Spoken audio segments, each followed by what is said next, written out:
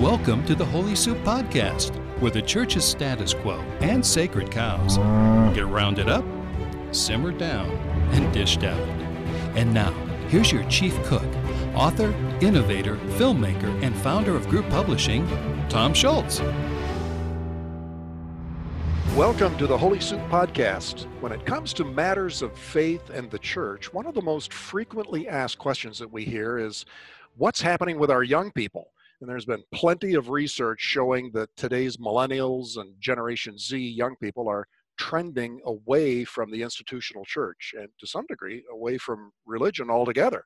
What's behind some of these trends? A new organization is formed to find some answers. It's the Springtide Research Institute. Its executive director is somebody who's familiar to Holy Soup listeners. It's sociologist Josh Packard, who authored the groundbreaking book Church Refugees, and he's with us today. Welcome, Josh. Thanks, Tom. It's great to be here. I'm glad you had me on. Yeah, it's great to have you. Well, give us a brief glimpse of the new organization and how and why did it come about? Well, so a lot of it actually stems from the work that I did with Church Refugees and going around and talking after that and realizing that the problems that the church is facing are not just problems that the church is facing. They're larger social problems that are going along all over the country. Every institution is facing them.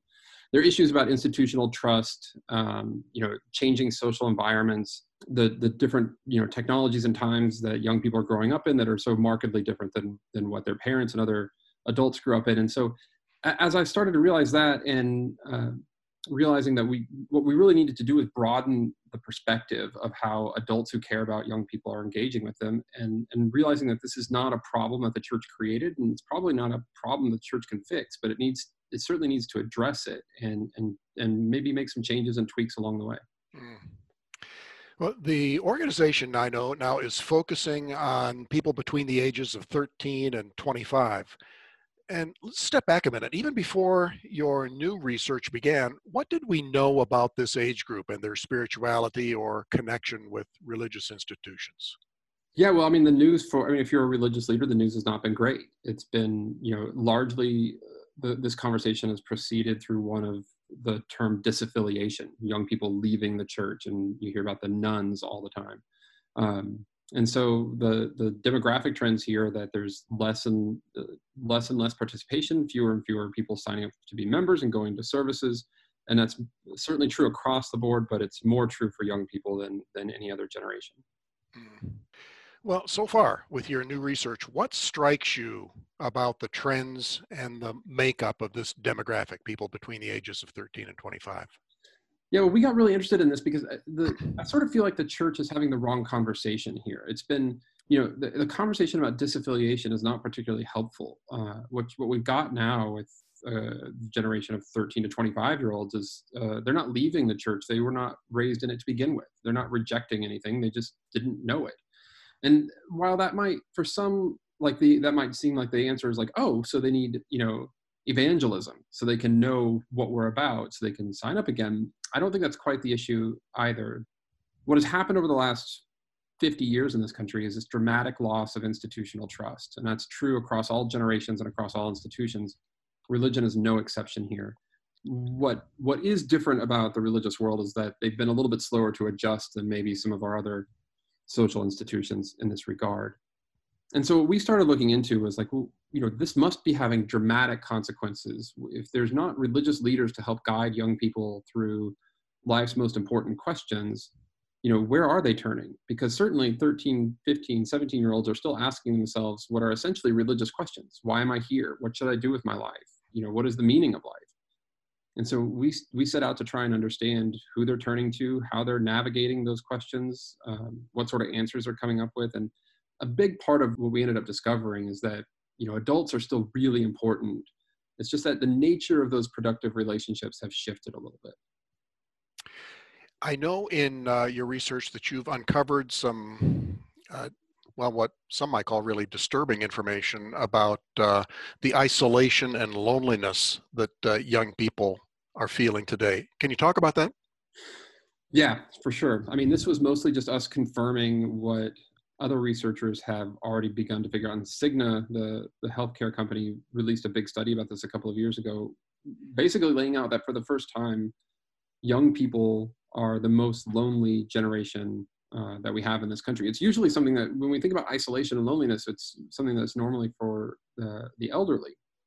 And Cigna's study was the first one that came out that showed that it's young people who feel it most, and not only do they feel it most right now, which is new, but they feel it at a higher level than any other generation who's been previously studied. And that was true in our survey too. The levels of social isolation and loneliness are off the charts, and the consequences in terms of people's spiritual lives, their emotional and mental health lives is dramatic. If it were, if this was like a drug epidemic or something like this, like 1 in 3 young people feel like they have nobody to talk to, no trusted adult in their lives. If this, there are real consequences that come with that in people's lives, but we don't necessarily always talk about it in the way that we should in terms of its severity. Well, and as you've compared what's happening in the culture at large and what's happening within churches and religious institutions, I think people might assume that a church or a youth group would be an obvious antidote to loneliness, and that this is where you'd find all the good news for where young people can plug in. But what is your research really showing? Yeah, well, that's what we thought too. We asked those same questions. And we actually got, a lot of our, when you survey all the way down to 13-year-olds, you've got kids who are still very much, many of them at the beholden to what their parents want them to do. And so we found relatively high attendance levels of, nearly 2/3 of kids going to some sort of place of worship once a week or more. But the connection there to a religious institution has no impact on how lonely they feel. And that was actually more disturbing for us. So attendance alone, just being involved or connected to the institution, was not a protective factor against social isolation or stress. It was not something that led to increased mastery or a greater, sense of their spiritual or religious selves. Well, why is that? True, even for young people who said that they became more religious over the last year. Well, so that's a really good question, and I think it does point us back to this issue of institutional distrust. I don't think that just because you're connected to an institution or you're attending or going or showing up, there should not be an assumption that means that you agree with everything that's happening there or that it's a meaningful interaction for you. And I know that's a difficult pill to swallow, I think, for those of us who are maybe from an older generation where, institutions were these great things. And I tell the story often of my dad, who grew up Catholic, and he said that one of the most important people in his life was his priest. And I responded to him when he told me that by saying, I don't remember you talking about a priest. And he said, oh no, not a priest, just the priest. Like anybody who was a priest, had authority in my life and was important to me. And I think about how different that is now, that just because you're a pastor or just because you're a priest or just because you have a particular title doesn't mean that you have trust. And it doesn't mean that young people are listening to you. And that's what we found for sure over and over in this study in particular, was if you don't have a relationship, a personal relationship with a young person, you should not assume that they are listening or believe anything that you say. You have reported in your summary here that nearly 40% of kids report that they have no one to talk to, and attending religious groups or gatherings does not have an effect unless they have that one-to-one relationship with an adult who cares. So what's happening there during the time that we have young people at church or in a youth ministry?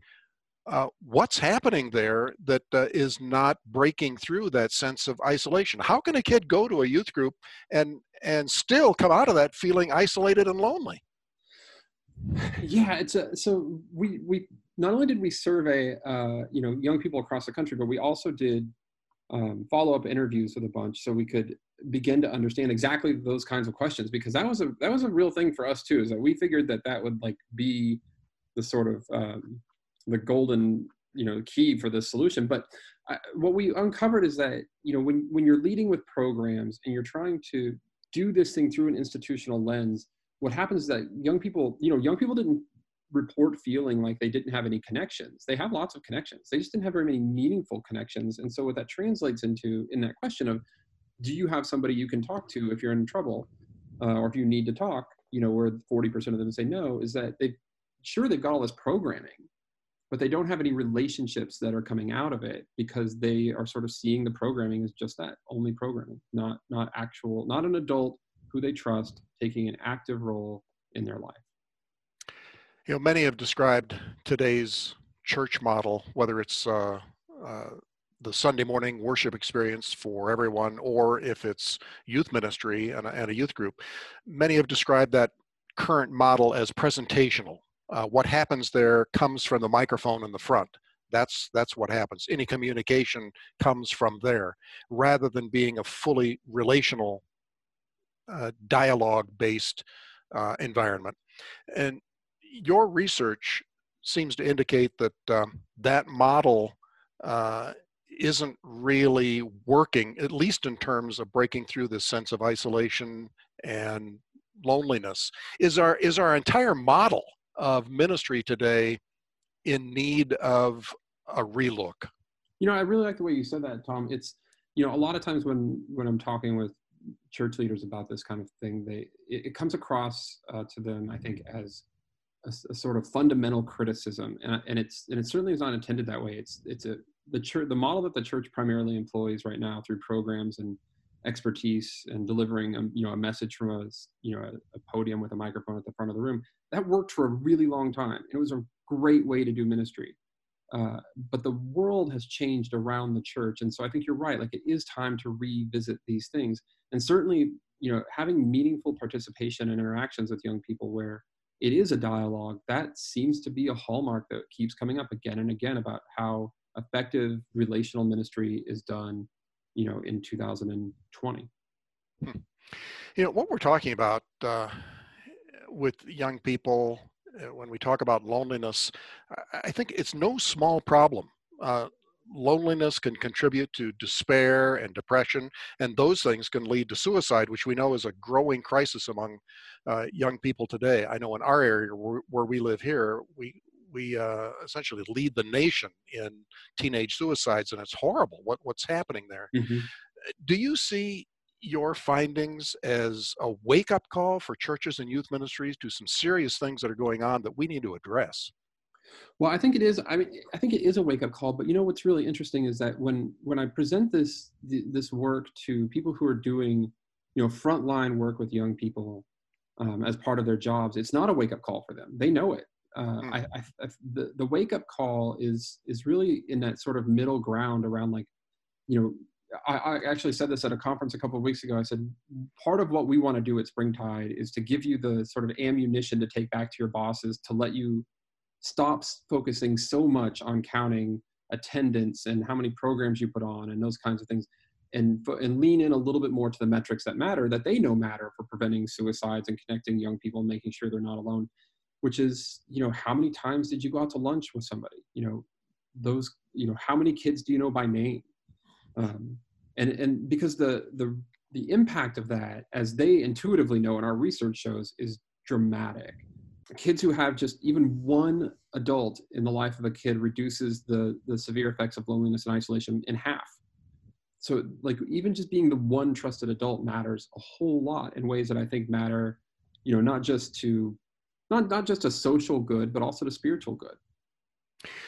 In your research and in some of your conversations that you had with young people around the country, when it comes to a relationship with an adult, are we talking about the adult, the youth minister, or the pastor that is necessary, or that kids are talking about that they have that relationship? Or is it other adults that may be a part of the ministry, and that some kids relate to one adult, other kids in the same church relate to another adult, and that means that it's important not only to have a key person, a youth minister, a key pastor who may be doing a good job, but it's also important to have a variety of adults who are going to be able to plug into different kids in different ways. Yeah, I think that's right. I'm not ever going to stand up here and say that, expertise doesn't matter, that experience doesn't count, because I think it does. But we want to leverage that expertise now but one youth director can only go so far, one pastor can only talk to so many people. So we need to leverage that expertise in terms of leaning into the other adults in the church and in the larger community that can play effective roles and meaningful roles in the lives of young people. And I don't think that's actually rocket science. If we spend as much time doing that as we do on programming, on worship for Sunday mornings, Wednesday nights, or whatever. I think that's entirely doable. The things that kids told us, that young people told us that mattered to them, are not things that require advanced training or skills. You know, basically it was, you know, 5 things. They said, show up, you know, be a consistent presence in my life, make meaningful interactions, not just you know, passing conversations, but let's have real interactions with each other. Do a good job of listening. Number 3, be accountable. Hold me accountable to the things that I say I want to get better at, and build an accountable community. And then number 5 is you know, be the expert, but let me drive the timeline, which I think is a little bit of a tricky one with the way we normally do things in the church, but it's also very doable. I mean, those are things that anybody can do. It doesn't require a particular expertise. The expertise comes in sort of coordinating all of that work, I think. Have you found a particular model of ministry or structure that is working well? Is it a formal mentoring program? Is it connecting one-on-one relationships that are trackable and prayed over and so on? What did you find any particular models that are really working? So we've just finished up the results of this study, and so we've started actually turning to that question now. And there's a lot of, you know, useful resources out there that we're going to start putting together to see if we can help resource some people. But, you know, so Search Institute has some great models for how to build healthy and productive relationships, and they're doing further research around those things. So that's one place that I would turn. But the real answer here is that all of this is going to look a little bit different depending on your context. So I'll give you one example is the Youth for Christ chapter in my hometown in Greeley, Colorado. They track every conversation with every young person that comes through their doors. They have an app that they use to do it, and it's all tracked to spiritual development milestones. And that's what works for them, because they get kids coming in, you know, with a variety of traumatic backgrounds and experiences. And usually they have a consistent point of contact, but not always. So they want to make sure that anybody's equipped to have, you know, to do what that kid needs at any moment. And so for them, that's a system that really works incredibly well. But for other places, that's going to be, you know, a wrong size solution. Regardless, the approach is going to be the same, which is that we have to find a way to systematize and scale up relationships. You've mentioned a couple of times in your summary to the research that belonging comes before believing. That concept is one that's well established, at least from your background in sociology. Mm-hmm. What do you mean by that? And how are today's churches doing with that concept? Yeah, well, so it's not that's not my opinion. The notion that, you know, in order to create durable, long-lasting communities that are thriving, that we have to get a sense of belonging first. Then a shared set of beliefs will come out of that, and that shared set of beliefs can be guided by the leaders of that community. When we do it the other way, when we try to get people to sign on to a particular statement of beliefs or a statement of faith ahead of time before they ever gain access to the community, it may work in the short run, may have some success at the beginning, but it's incredibly difficult to maintain. In fact, it's not what sociologists and social scientists would consider to be a stable community, because what happens is that you've got people who can't bring their whole selves to that group because they're afraid that, you know, some part of their life, either their questions that they're asking or something that they're doing, might violate one of the tenets of faith, and so, or the statement of beliefs, and so they won't share that part. And if you're not sharing your whole life, you're not really in community with each other. There's not really a sense of belonging. You start to feel judged and isolated and ostracized. I don't think the church does a super great job of that. Oddly enough, I think it's incredibly baked into the DNA of the Christian church to be a belonging kind of community. And over the last 40 or so, 50 years, we've really swung that pendulum the other way for reasons that I don't entirely understand, but are undeniable, that the believing seems to be coming first. It's sort of like putting the cart before the horse. Mm. And how does that affect then young people when you bring that concept down to belonging comes before believing? In your research, how is that played out? Well, they wouldn't use this term, but I think the term that I kept coming back to is that it feels very transactional to them as opposed to being transformational. It feels like they're there just to be a number that's counted. Like, okay, we've got one more person on our team, you know, one more person on our side, that it isn't really about their own faith or spiritual development. And so they feel like it's, what they'll tell you is that it feels very judgmental, that they can't ask the questions that they want to ask or need to ask. They can't have the conversations that they need to have. They can't share the things in their life that they're really struggling with, because the consequence they feel like of actually being truthful and honest about those things is that they get kicked out of the group. And so it doesn't really feel like a place of belonging for them. Well, when looking forward with your new organization, Springtide Research Institute, what's next in your analysis and ongoing research? Yeah, we're going to have it's going to be an exciting year. I mean, we've got a book coming out this summer too that'll focus and really dig into the values that young people care most about with the organizations that they belong to and that they engage with. And then later in the fall, we'll have a flagship report about the state of religion and young people in America. And that's going to be a pretty intensive data collection effort to really dig in and understand the contours. I mean, I think the numbers that get thrown around a lot are ones that are sort of misleading, and not in terms of their accuracy, but in terms of their action. And at Springtide, we're really about trying to produce research that is actionable. So, for example, if you know that 30% of young people claim that they have no religious affiliation, or that there's going to be X million of disaffiliated people by 2050, I don't question the accuracy of those numbers, but I don't know what you do with them if you're a pastor in Des Moines. So we're going to be really trying to get underneath of some of those numbers and figure out and dig into what this might look like for the church in the future. Looking forward to that. Well, thank you, Josh. We'll watch with interest as your research continues. In the meantime, listeners may find Josh's earlier book, Church Refugees, helpful in understanding our changing times. These are times of rapid change, and we need to understand what's happening around us in order to be the best that we can in ministry. So thank you, Josh. And thanks, Tom. See you next time.